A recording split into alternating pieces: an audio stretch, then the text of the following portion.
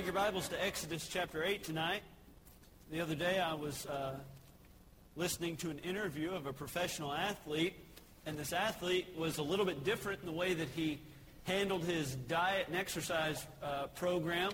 Most athletes are very conscientious about what they eat, and they're very hardworking when it comes to their exercise. But this man was very unique in the fact that he was willing to eat whatever. If he wanted a hot dog, he ate a hot dog. If he wanted a piece of chocolate cake or the entire chocolate cake, he ate it.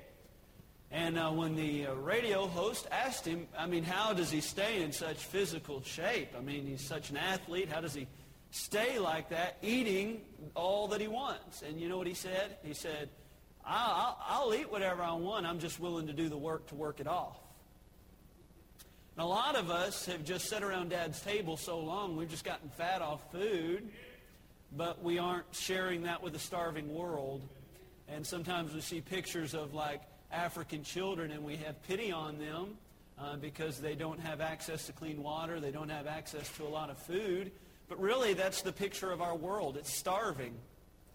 And it's bloated on sin, and yet we kind of sit around Dad's table with plenty, not willing to offer them what we have. So I hope that song was an encouragement, because that's what it's saying. People are sitting around Dad's table eating, enjoying the plenty, while other people are out in the field not working. And so tonight, that's not what the sermon is about, but that was a very good sermon that song preached, and I hope that it was a blessing to you. Exodus chapter 8 tonight. I want to thank you for being diligent to be where you ought to be. I'm talking about you're just there, and you are our church. There's a lot of people that come to this church, but you are our church. And so I'm thankful for you and your willingness, and more could be better said, your faithfulness. Exodus chapter 8, verse number 20 tonight. And let me just say this on the heels of that. Just because you're here doesn't make you less of a fan. In fact, I would say it makes you more of a fan, just a fan of the right God. So I'll check that. Actually, my iPad's going to update me throughout the game, but amen. We'll just... Exodus chapter number 8, verse 20, the Bible says, And the Lord said unto Moses, Rise up early in the morning, and stand before Pharaoh. Lo, he cometh forth to the water, and saying to him, Thus saith the Lord, Let my people go, that they may serve me. Else, if thou wilt not let my people go, behold, I will send swarms of flies upon thee, and upon thy servants, and upon thy people, and into thy houses, and the houses of the Egyptians shall be full of the swarms of flies, and also the ground whereon they are. And I will sever in that day the land of Goshen, in which my people dwell, that no swarm of flies shall be there, to the end that thou may know that I am the Lord in the midst of the earth. And I will put a division between my people and thy people. Tomorrow shall this sign be. And the Lord did so. There came a grievous swarm of flies into the house of Pharaoh, and into his servants' houses, and into all the land of Egypt. And the land was corrupted by reason of the swarm of flies. And Pharaoh called for Moses and for Aaron, and said, Go ye, sacrifice to your God in the land. And Moses said, It is not meet so to do. For we shall sacrifice the abomination of the Egyptians to the Lord our God. Lo, shall we sacrifice the abomination of the Egyptians before their eyes, and will they not stone us? We will go 3 days' journey into the wilderness and sacrifice to the Lord our God, and he shall command, as he shall command us. And Pharaoh said, I will let you go, that ye may sacrifice to the Lord your God in the wilderness. Only ye shall not go very far away. Entreat for me. And Moses said, Behold, I go out from thee, and I will entreat the Lord that the swarms of flies may depart from Pharaoh, from his servants, and from his people. Tomorrow, but let not Pharaoh deal deceitfully anymore, in not letting the people go to sacrifice to the Lord. And Moses went out from Pharaoh and entreated the Lord, and the Lord did according to the word of Moses. And he removed the swarm of flies from Pharaoh, from his servants, and from his people. There remained not one. Pharaoh hardened his heart at this time also.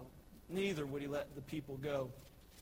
Gracious Heavenly Father, I pray tonight that your word would be quick and powerful. Lord, use me as simply a vessel, an instrument, a tool to convey the truth of the Word of God. Lord, I've been placed on this earth to preach this book. It is the calling of my life. It is the entire purpose I'm here. And Lord, I take that privilege greatly. Lord, I'm so thankful that you've put me in this position and given me this pulpit to preach tonight. Father, I pray that you'd allow me to do it humbly and not out of pride, not out of self. But Father, I pray that you would be glorified and this book would be uplifted and taught. I pray tonight that every person in this room would realize that I have no vendettas, no agendas. I'm just simply trying to proclaim the truth of God, and that your Holy Spirit will be the one that's actually preaching tonight to the heart of Christians and saints. Father, I pray tonight in your wonderful name, amen. Now we find ourselves at the fourth plague of Egypt, and we've looked already at quite a bit here in the book of Exodus, and a lot has transpired. But hopefully you've been here throughout the first few times we preached on this, and you kind of know what's going on. But basically, God has sent several plagues, and every time Pharaoh has hardened his heart. And this plague is no different in that instance. However, it is unique, and we will see that later. My favorite part of this story is how Pharaoh is obviously sensing that he's overmatched. He's starting to react in a way that shows he's starting to choke on some of his pride, right? So he dealt with the river turning to blood. He dealt with the frogs. He's dealt with the lice. Now this fly issue is just another problem that he has to deal with.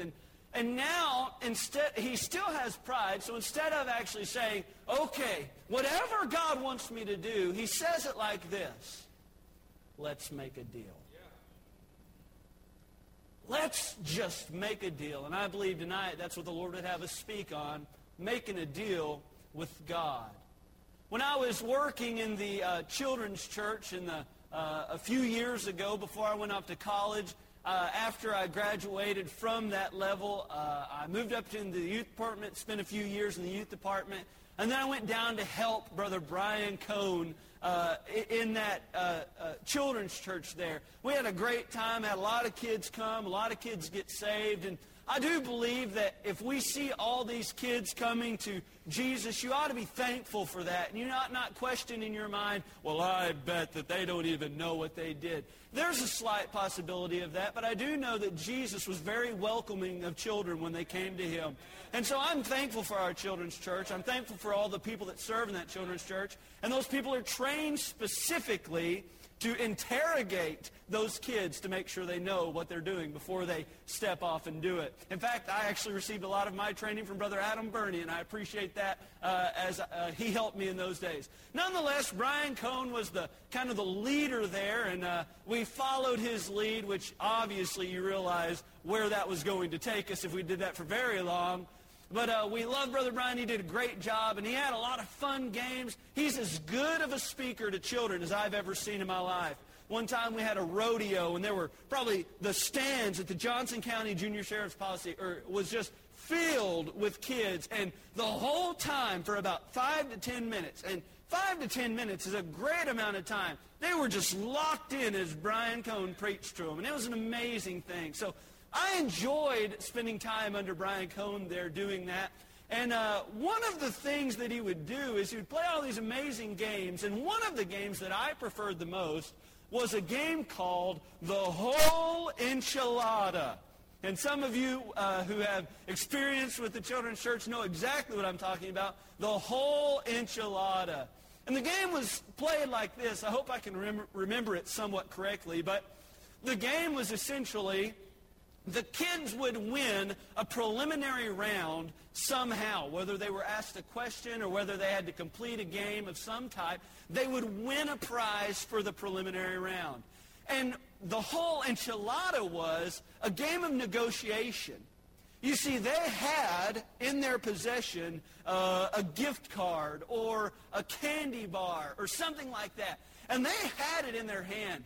And Brian Cohn was a salesman. And what his job was to do was to paint up the idea that what is in this box or behind the curtain was the whole enchilada. And they could not see what the whole enchilada was, but they could either keep what was in their hand or go for the whole enchilada. And that's how Brian would do it. And it was just amazing. These kids, man, they were plugged in. And this kid would have a king-size candy bar. You know, he's been looking for this. He answered the question. When he got the question right, he said, you know, Paul, the Apostle Paul. Yes, that was the answer. He was so excited when he got his king-size candy bar. Man, it was a Snickers. It was awesome. It was great. And then what would happen is Brian would begin to upsell the whole enchilada. And after a little while, the king-size candy bar, which the kid had and had previously been so excited about, didn't seem such a big deal anymore. I mean, it wasn't the whole enchilada. If anything, it was a partial enchilada. So Brian would do his salesman, and some of the kids were smart. And they'd say, I'm gonna take my candy bar. And everybody in the crowd, we want to see the whole enchilada. No, I'm taking it. You don't have to live with this. And they'd take their candy bar. But probably 8 or 9 out of 10 kids, they'd do this. They'd think for a little bit.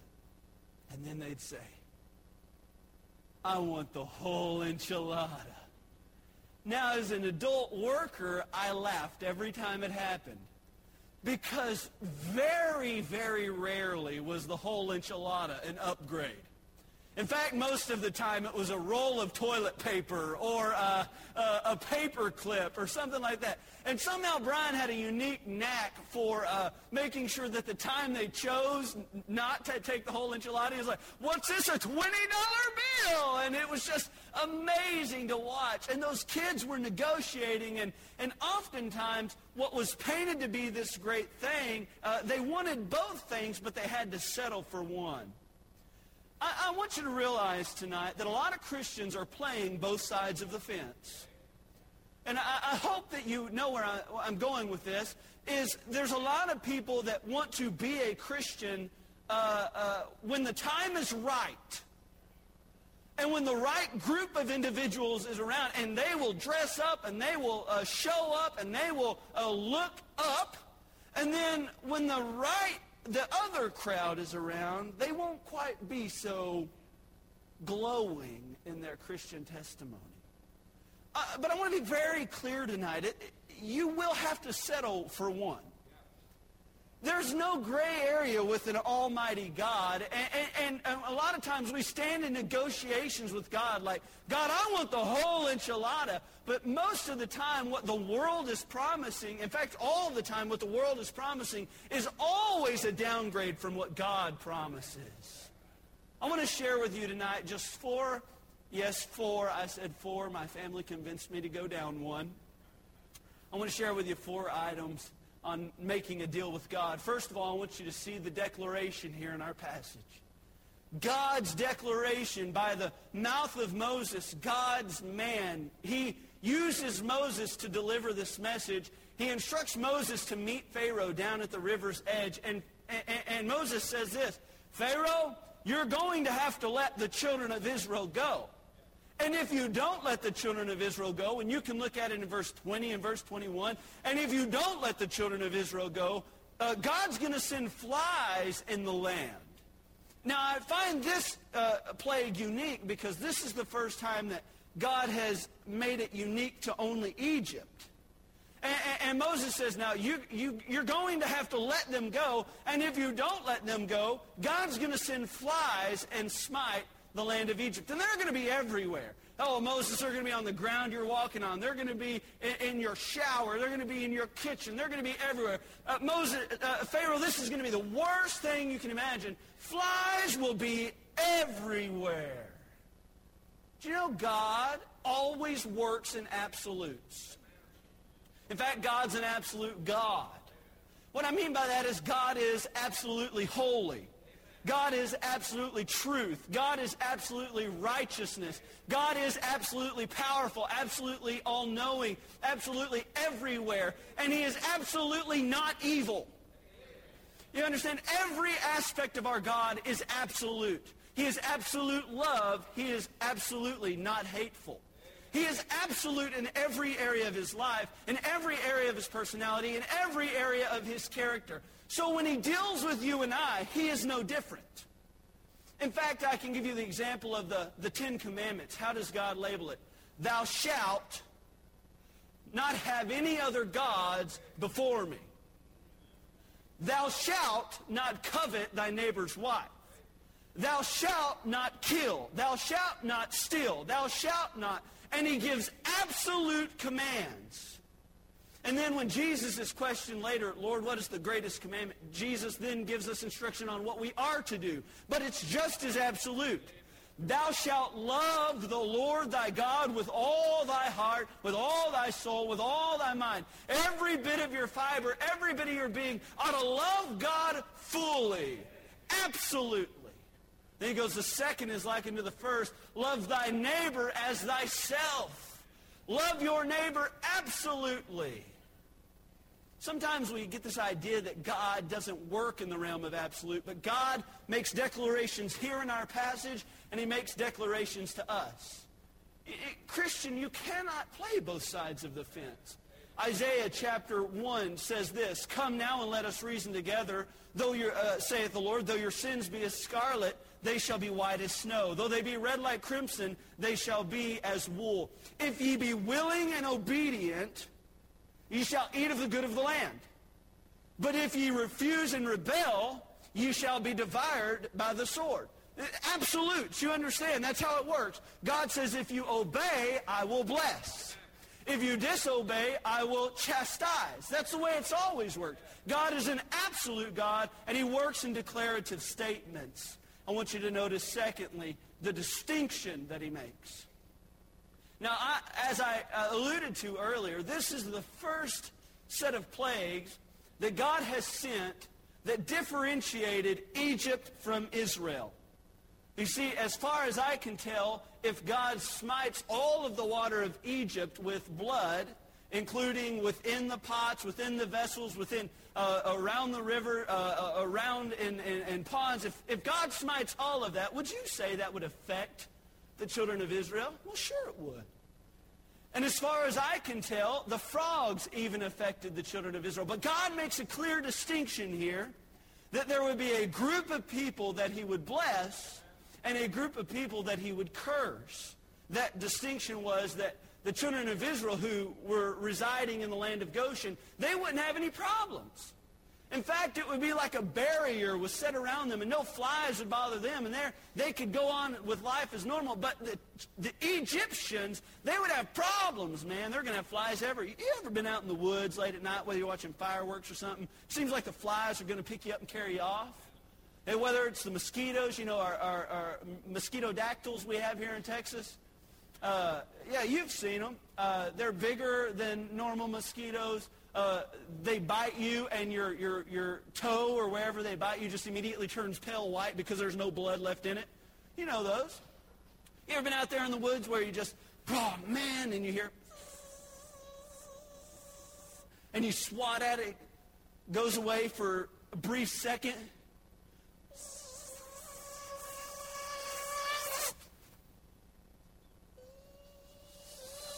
It's the most annoying thing ever. Could you imagine being Pharaoh here, dealing with all these flies? There would be no relief. Hey, there were no thermocells in the Egyptian day. There was no cutter, no 100% DEET. There was none of that. They just had to deal with it, man. And God says, I'm going to put this plague upon you and you alone, and I'm going to make a clear distinction between those who are my children and those who are not. You know, God still makes clear distinctions of people how he deals with people who obey him and how he deals with people who disobey him. The Bible says in Psalm chapter 1, in fact, it's one of the best ways to start out any book in the Bible. Blessed is the man that walketh not in the counsel of the ungodly, nor standeth in the way of sinners, nor sitteth in the seat of the scornful, but his delight is in the law of the Lord, and in his law doth he meditate day and night. And he shall be like a tree planted by the rivers of water, that he bringeth forth fruit in his season. His leaf shall not wither, and whatsoever he doeth shall prosper. The Bible says the man who listens to God, the man who loves God's word, the man who watches his influences and his intake, that man is blessed, and he will prosper. The Bible says in Psalm chapter 37, verse 25, I have been young, and now I am old, yet have I not seen the righteous forsaken, nor his seed begging for bread. You see, God always has blessed those who are willing to obey him. God favors the faithful and opposes the offender. So why are so many Christians playing both sides of the fence? Why are so many Christians playing with fire, if you'll give me the liberty to use that term? Why are so many Christians, if God's word makes it so blatantly obvious that the man who obeys God and the man who lives his life for God, if that man will love him wholeheartedly, God will bless him fully. Why so many Christians being that man some of the time and this other man another bit of the time? There's no gray area with God. Our God works in absolutes. He's made many declarations in the Bible. Those declarations are, I love those that love me. I will bless those that bless me. The distinction is, he cannot treat an unfaithful child the same way he can treat a faithful child. Could you imagine the father in the prodigal son's day just continuing to send money into the bank account of the prodigal son?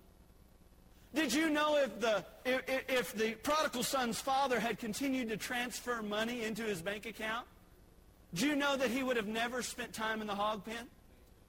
Did you know that he would have continued to have the same influences and all those people who were his quote-unquote friends when he had the money, they would have continued to be his friends if he had continued to have the money?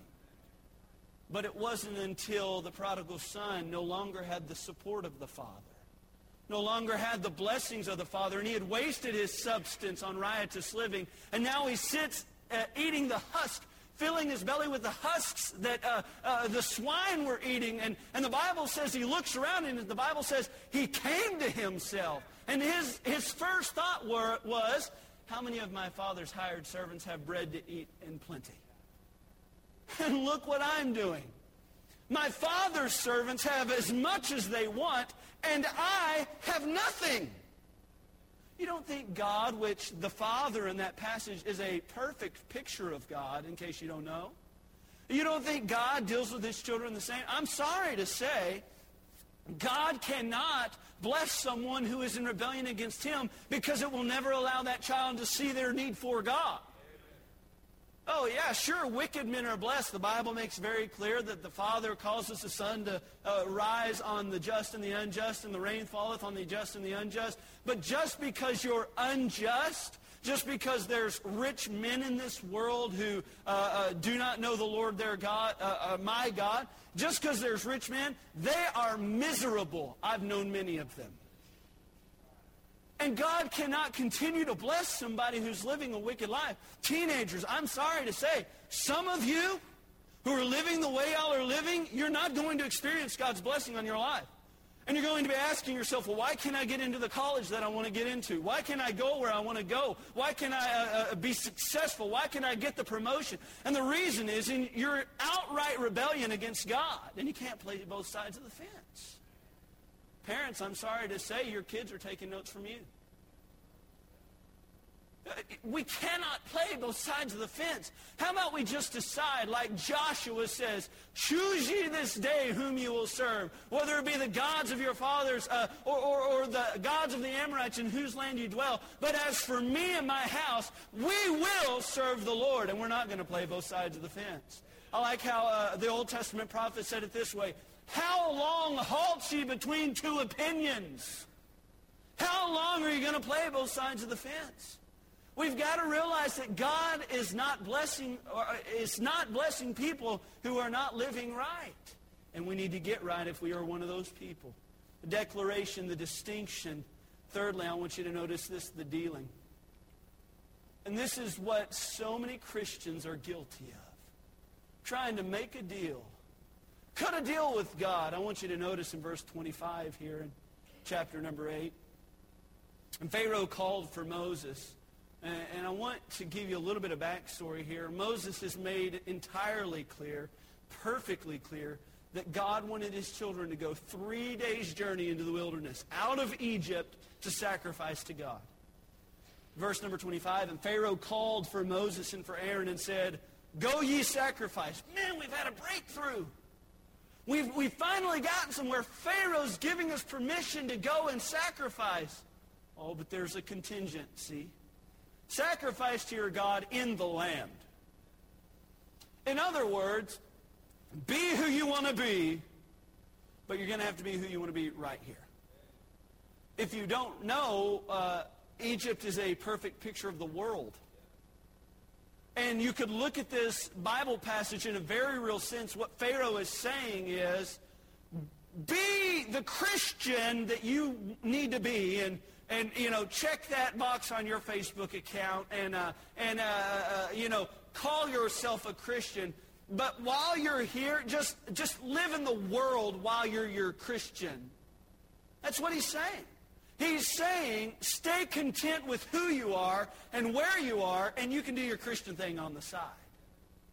And a lot of Christians have cut that deal with God. They've looked at God and they say, God, I'm a redeemed believer. Father, I thank you for the impact that Christ has had on my life. He saved me. Lord, your son's blood has bought me, but getting me to change is a whole different ballgame. I've got my own priorities. I've got my own preferences. Lord, I am my own man, and but I'm yours. No. Paul put it this way: I am crucified with Christ. Nevertheless, I live, yet not I, but Christ liveth in me. Oh, he said, I've given my whole life to Christ. He is my everything. He's the reason I live. He's the reason I breathe. He's the reason I work. He's the reason I serve. Christ is all in all for me, Paul said. Sometimes I don't think Christians are living that way. We cut the deal. Well, God, if I'm going to live in this world, I might as well enjoy the world. Yeah, we're a bunch of Lots. And the Bible says Lot vexed his righteous soul. Being there in Sodom and Gomorrah, seeing the wicked deeds daily. You say, oh, the world has no effect on me. I'm sorry. It's affecting you much more than you think. Hey, you can only roll around in the garbage so long until you get a little smelly. And the first deal that Pharaoh tried cutting was stay content with where you are. Secondly, he says in verse 28, stay close. Verse 28, and Pharaoh said, I will let you go, that ye may sacrifice to the Lord your God in the wilderness. So he's given in to everything that they've asked for. Oh, but here's the contingency. Only ye shall not go very far away. So the request of Moses the entire time has been, Pharaoh, we will go 3 days' journey, and we will take everything. We're going to take our cattle. We're going to take everything we own. It will be like we're not here. And we're going to take everything out of Egypt, 3 days' journey, and we're going to sacrifice unto God there. And Pharaoh here comes close. He says, sure. You can go into the wilderness. After all, that is what you want. The only thing that I'm going to request of you is that you don't go very far. In other words, he was telling them he doesn't want them to go extreme. I mean, don't be one of those Jesus freaks. I mean, you're not going to be the kind of guy that evangelizes to people around the water cooler, are you? I mean, you're not going to be one of those guys who's on the work site telling people that you don't want to hear the cursing. You don't want to. You're not going to be one of those ladies who's seated around the lunch table and all the ladies start gossiping about some filthy show on television. You're just the person that gets up and leaves. You're not going to be one of those people, are you? Because if you can be a Christian, yeah, we're happy for you. You have the God of Israel. Awesome. But we don't want you to go very far. We don't want you to look that different. We don't want you to talk that different. Just go a little bit, but don't go too far with it. Is that not the request of this world? Just kind of stay close. 2 Corinthians, however, paints a vastly different story of someone who's met Christ. The Bible says in chapter 5, therefore, if any man be in Christ, he is a new creature. Old things are passed away. Behold, all things are become new. I don't fully understand how somebody could meet the Savior that I know and not look a little different. Sometimes you'll drive by on the interstate and you'll see terrible accidents of semi-vehicles that have crashed into smaller vehicles. You know what? The destruction is always quite apparent, isn't it? The semi-vehicle most of the time is not that damaged, but the car is mangled. We look at that and we say, wow, the destruction. I tell you, when a Christian meets Christ, it's a whole lot different than a semi meeting somebody. It's like a locomotive of holy hitting you. And we say, well, I'm growing. I only smoke 7 packs a day now, amen? Now, look, that's not the Bible picture of a Christian that it tells us about. Paul didn't kill just a few Christians after he got saved. Can you imagine? Well, now Paul's only killing 2 a day. We love you, Brother Paul. Man, the restraint you're showing. No, he changed. He was a different man when he met the Lord Jesus Christ. He wasn't going to stay close. In fact, everybody looked at him and they said, boy, can you believe that? The other day he was slinging swords. Now he's preaching from the sword of the Lord. Amen. I can't believe the impact that Christ made on his life. And really, Christ ought to have the same impact on our life. Thirdly, the dealing. Fourthly, and we're done, the deception. The deception. Now, don't miss this. Once Pharaoh got in this mode of making a deal with God, once he said, God, he said it through Moses, but he was saying, Moses, I can't give in fully, so here's what I'm going to do. I'm going to allow you to do this. And basically, Moses says, okay, I'll entreat for the Lord for you. Verse 28, and Pharaoh said, I will let you go that you may sacrifice to the Lord your God in the wilderness. Only ye shall not go very far away. Entreat for me. Moses essentially goes on and says, I will talk to the Lord for you, verse 29. Now, skip on down to verse 32. And this is what happens every time to a man who does not fully surrender, but a man who's trying to cut a deal. Verse 32. And Pharaoh hardened his heart at this time also. Neither would he let the people go. See, the deception was this. When you try playing let's make a deal with God, you never give in to God. And God's not going to give in to you. And what it does is it builds a callous. It makes you harder because while you were trying to work with God and God was trying to work with you, during that time, there's a lot of friction. And God's saying, I need you to come here. And you say, well, God, I'm willing to go here. And then what takes place is we try cutting a deal and we think that we've got everything worked out when God has asked us the entire time to go the full way.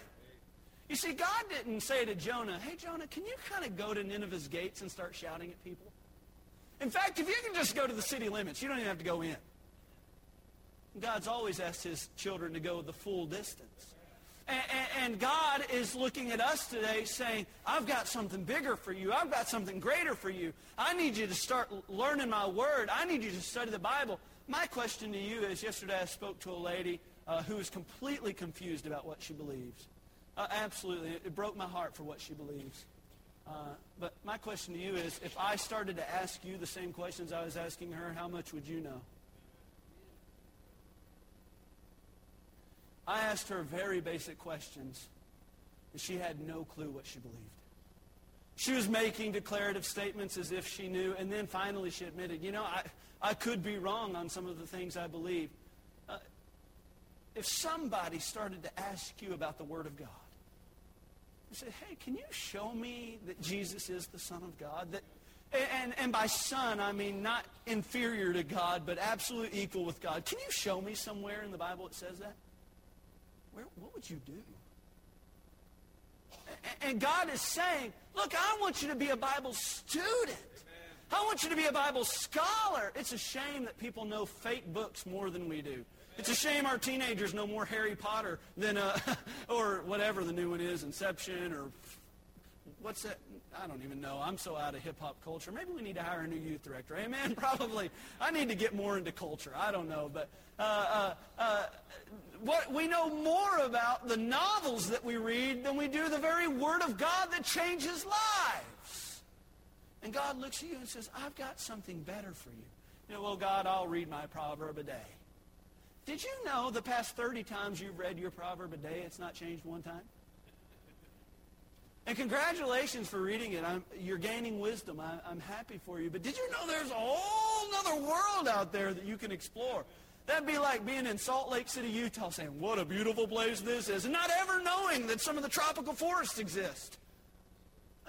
Look, God's Word is beautiful, and God's telling you, man, take that next step in your Christian life. Take the next step. Be a better Christian this year than you were last year. Be a better child. Be a better representative. Be a better testimony. Be a better witness. Be a better Christian. Well, God, I can't sell out totally, so this is what I'm willing to do. And unfortunately, what it's doing is it's hardening your heart just like it did Pharaoh's. You want to know who the best pretender in all the Word of God is? He was a man that spent more time with Jesus than just about anybody. In fact, we have records of him being so close to Jesus that he looked around and said, why don't we take this very valuable vessel and give it to the poor? What a Christian!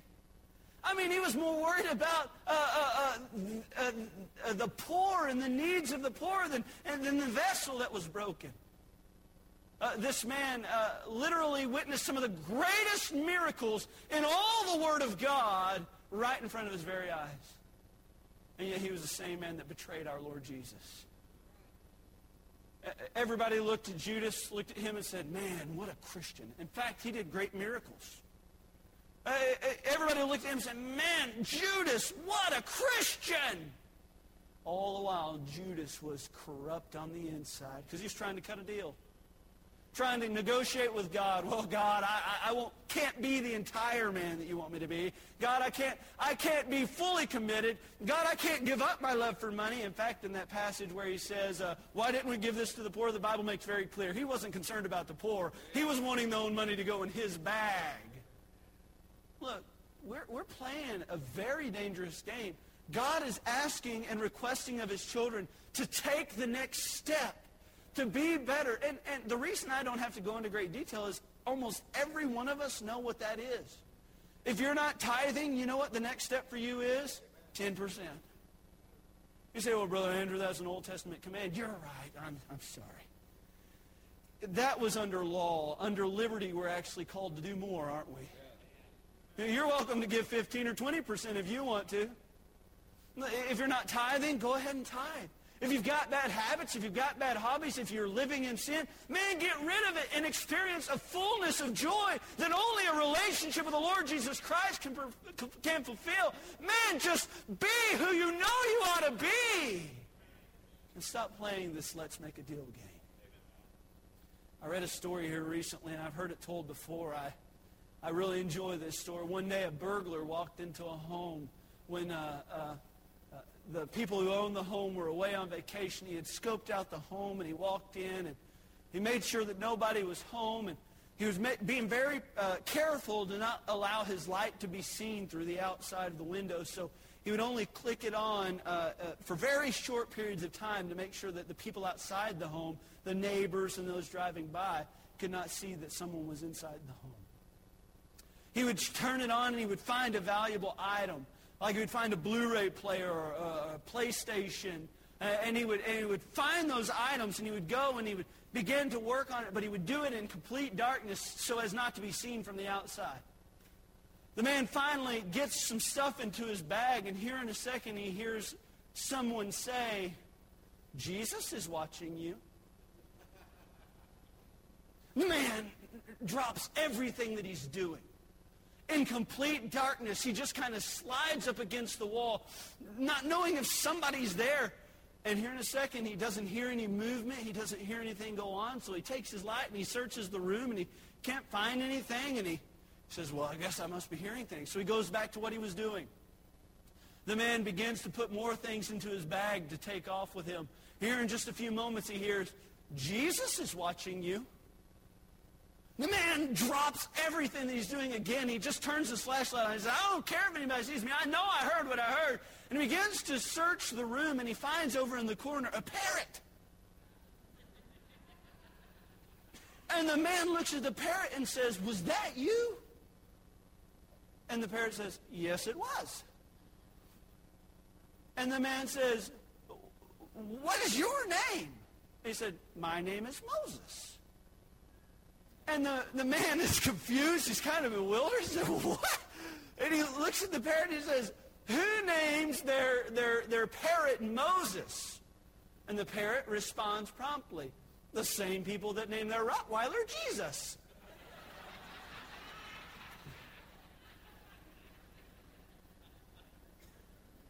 Wow, that's kind of a comical story. Would we all agree this evening that Jesus is watching us? Let's stop living, and I love the way our pastor put it this morning. We act like Jesus is just kind of gone and removed, like he's not coming back, that he's not going to catch us red-handed. We've compartmentalized Jesus so much that it's like we can do what we want and then turn back to Jesus and be like, well, you didn't see that, Jesus. Jesus is watching. The Bible says the eyes of the Lord roam to and fro throughout the earth, beholding the evil and the good. The Bible goes on to tell us God is not mocked, for whatsoever a man soweth, that shall he also reap. Sometimes we act like God's a fool. Like we get our hands dirty in this old world, and then we look at God and say, God, I love you for loving me. Lord, you first loved me, and I'm just so thankful for the relationship you provide. And God's like, you're coming to me with those hands? You're filthy? You need your mouth washed out with soap, son. Sometimes we make a deal. But Christians who make deals never have miracles happen. They never experience the intimacy. You know why Judas was so empty at the end of his life and went out and hung himself? Because he didn't know Jesus. Although he had talked with Jesus, although he had watched Jesus, although he had seen Jesus impact other people's life, he himself did not know the Lord. Friend, tonight, do you know the Lord personally? Now, sure, you got enough faith to save you, but do you have enough faith to change you? A faith that's not worth changing you is a faith that's not able to save you. And I hope tonight that these are not fun sermons to preach, man. I don't like people being mad at me. I like y'all. Y'all are my friends.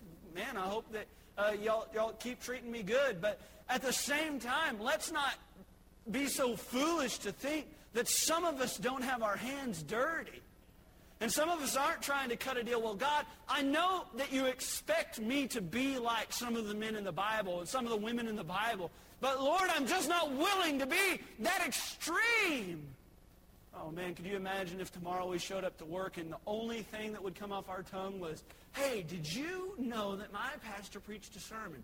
And they say, you mean to tell me with the Cowboys playing and the Rangers playing and all that's going on in the DFW Metroplex, the first thing you say to me is, you're talking about your church yesterday, you're talking about your sermon yesterday, you're talking like it made a difference in this whole world. Would that not be something? If people really recognize just that this thing is real and that what is preached from this pulpit and what this book contains impacts our life and changes our life. I hope tonight that if you're making a deal with God, you'll stop. And I hope that you will not be like the church of Laodicea, who was hot, or was not cold, and God said, because you were lukewarm, I will spew you out of my mouth. You make me so sick, you make me want to vomit because you were just trying to make a deal, and yet you're not getting anywhere.